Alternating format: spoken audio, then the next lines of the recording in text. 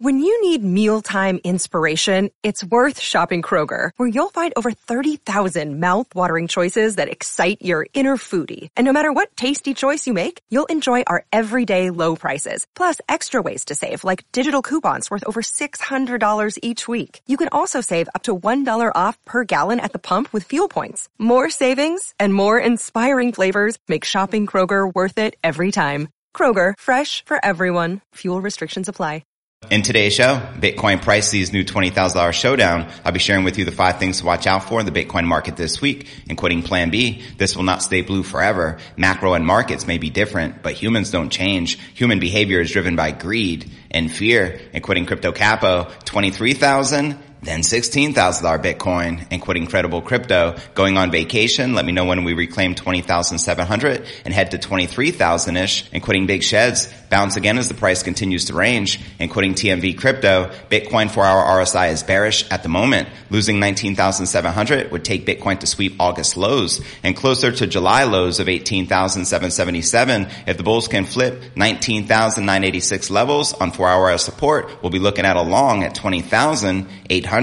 Also in today's show, the Bank of Russia agrees to legalize crypto for cross-border payments, according to this latest report. That's right, the Bank of Russia, the country's central bank, had reportedly admitted that cross-border payments in crypto are inevitable in the current geopolitical conditions. Also in today's show, CoinGecko co-founder shares strategy for fork tokens for the ETH merge coming up on September 15th. Quoting him here, almost all the fork tokens are now dead as they are created solely to keep miners temporarily occupied with mining and have no incentive to grow their community and usage. Also in today's show, billionaire Chamath P says that one crypto sector is in a classic bubble cycle. That's right, the billionaire investor and Bitcoin OG, Chamath P, says that one crypto sector could be in the midst of a classic hype cycle. Also in today's show, Crypto Tycoon doubles down on his Bitcoin $11,000 crash predictions. That's right, we're talking about the Hex founder Richard Hart. He says Bitcoin falling below 11,000 is not a matter of how, but a matter of when. And he says, I predicted it forever. Bitcoin drops 85% in bear markets, usually. And he also told Kitco News, I think Bitcoin will tap around $10,000 from its high because that's what it normally does. It drops to 85%. Ethereum usually drops 95% because it has lower liquidity, so it acts like a leverage position on Bitcoin to some degree. And as he shares here on Crypto Twitter, Bitcoin 11,000 and pray, I say. And he also shares that Bitcoin used to pump 70x, then 20x. Now they pray for 5x. We'll also be taking a look at the overall crypto market. All this, plus so much more, in today's show.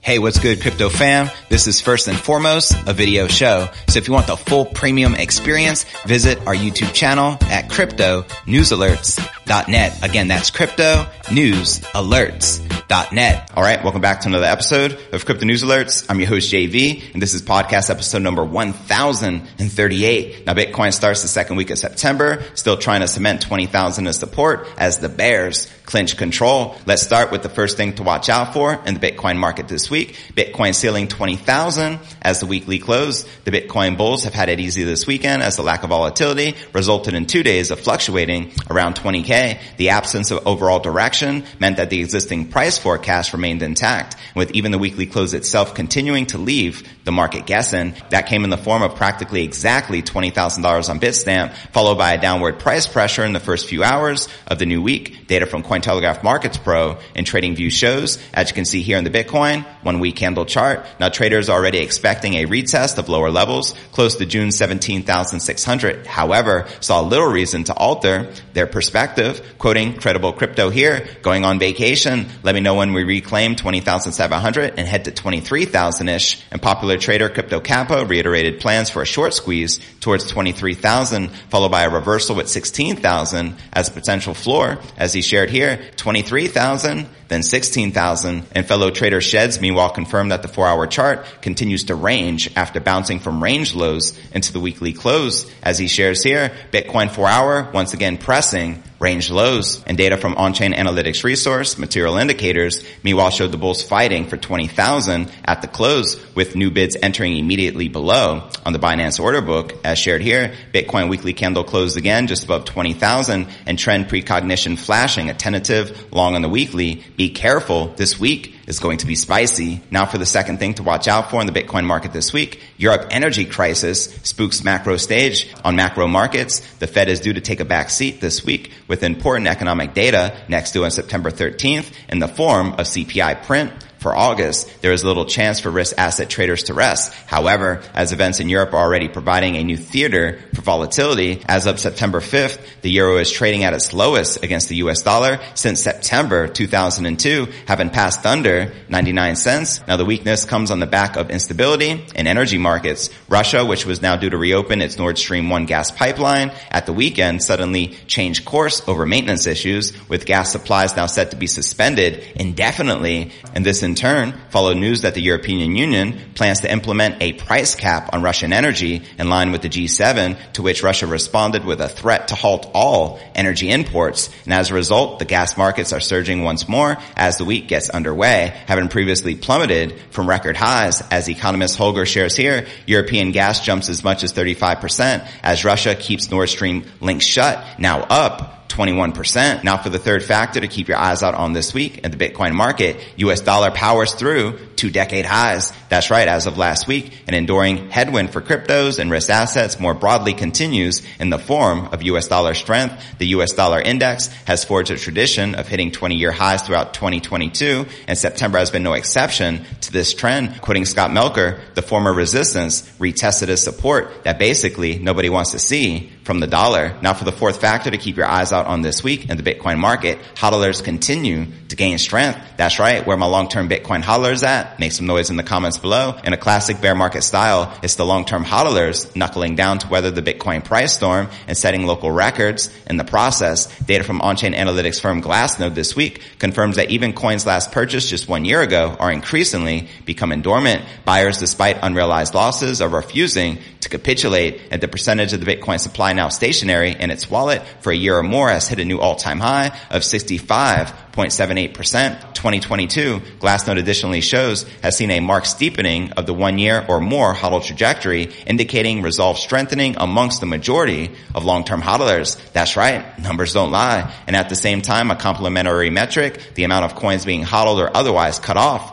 from circulation overall, reached its highest level in almost 2 years. As pointed out here, hodled or lost coins now total 7.4 million BTC. There has only been 3 times in history a Bitcoin that it was below realized price of 1 to 2 year hodlers. Now it's the third. Now for the fifth and final factor to keep your eyes out on this week in the Bitcoin market, and that sentiment returns the 6-week lows. That's right. Overall, it seems that the crypto market has fully retraced its bullish phase, which began in the second half of July. Quoting Plan B here, this will not stay blue forever. Macro and markets may be different, but humans don't change. Human behavior is driven by greed and fear, as he shares here in the stock to flow model update. And he also says, in my opinion, everybody and their mother is expecting a worldwide mega recession and all markets collapsing. An example, most of it must be priced in. The slightest hint of recovery will pump markets. So there you have it. And before I break down next way of the day, the Bank of Russia agrees to legalize crypto for cross-border payments, according to this latest report. But first, let's take a quick look at the overall crypto market. As you see, Bitcoin currently correcting down about 0.7% for the day, maintaining just above $19,700. We have Ether pumping up 0.35%, maintaining just under $1,600, while Binance Coin, Cardano, XRP, Solana, and Avalanche all correcting and in the red. But all right, now let's break down our next way of the day. The Bank of Russia, the country's central bank, had reportedly admitted that cross-border payments in crypto are inevitable in the current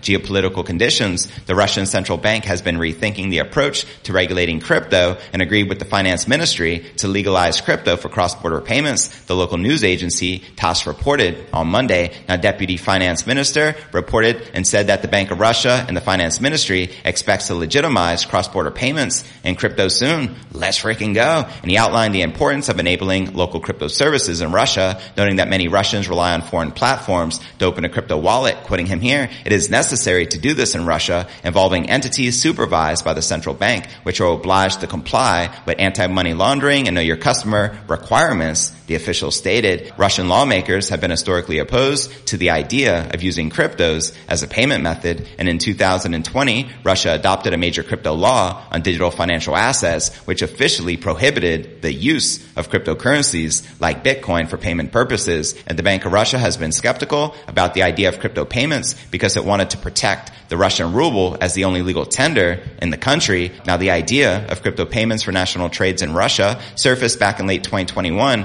Then Russian President Vladimir Putin said it was still premature to use crypto for trades of energy resources like oil and gas. However, the situation has apparently changed amid Western economic sanctions following Russia's invasion of the Ukraine. In May, the Minister of Industry and Trade declared that Russia would legalize crypto payments sooner than later. Let's freaking go. And the Bank of Russia governor also later suggested that crypto can be used for cross-border payments, but only if crypto doesn't get into Russia's domestic financial system. And according to the deputy finance minister, the central bank has reconsidered its approach to regulating the industry, given that the situation has changed. And he added that the planned infrastructure is too rigid for the use of cryptos and cross-border settlements, which we certainly must legalize somehow. He concluded mass Bitcoin adoption, let's freaking go, as the Bitcoin game theory is in full effect. And before I break down next story of the day, CoinGecko co-founder shares his strategy for fork tokens for the ETH merge. But first, let's take a quick look at the overall crypto market cap, sitting just under that $1 trillion milestone with about $51 billion in volume in the past 24 hours. The current Bitcoin dominance still in the decline at 38.8%, the lowest it's been in 4 years, with the ETH dominance climbing at 19.7%. And checking out the top 100 cryptocurrency gainers in the past 24 hours,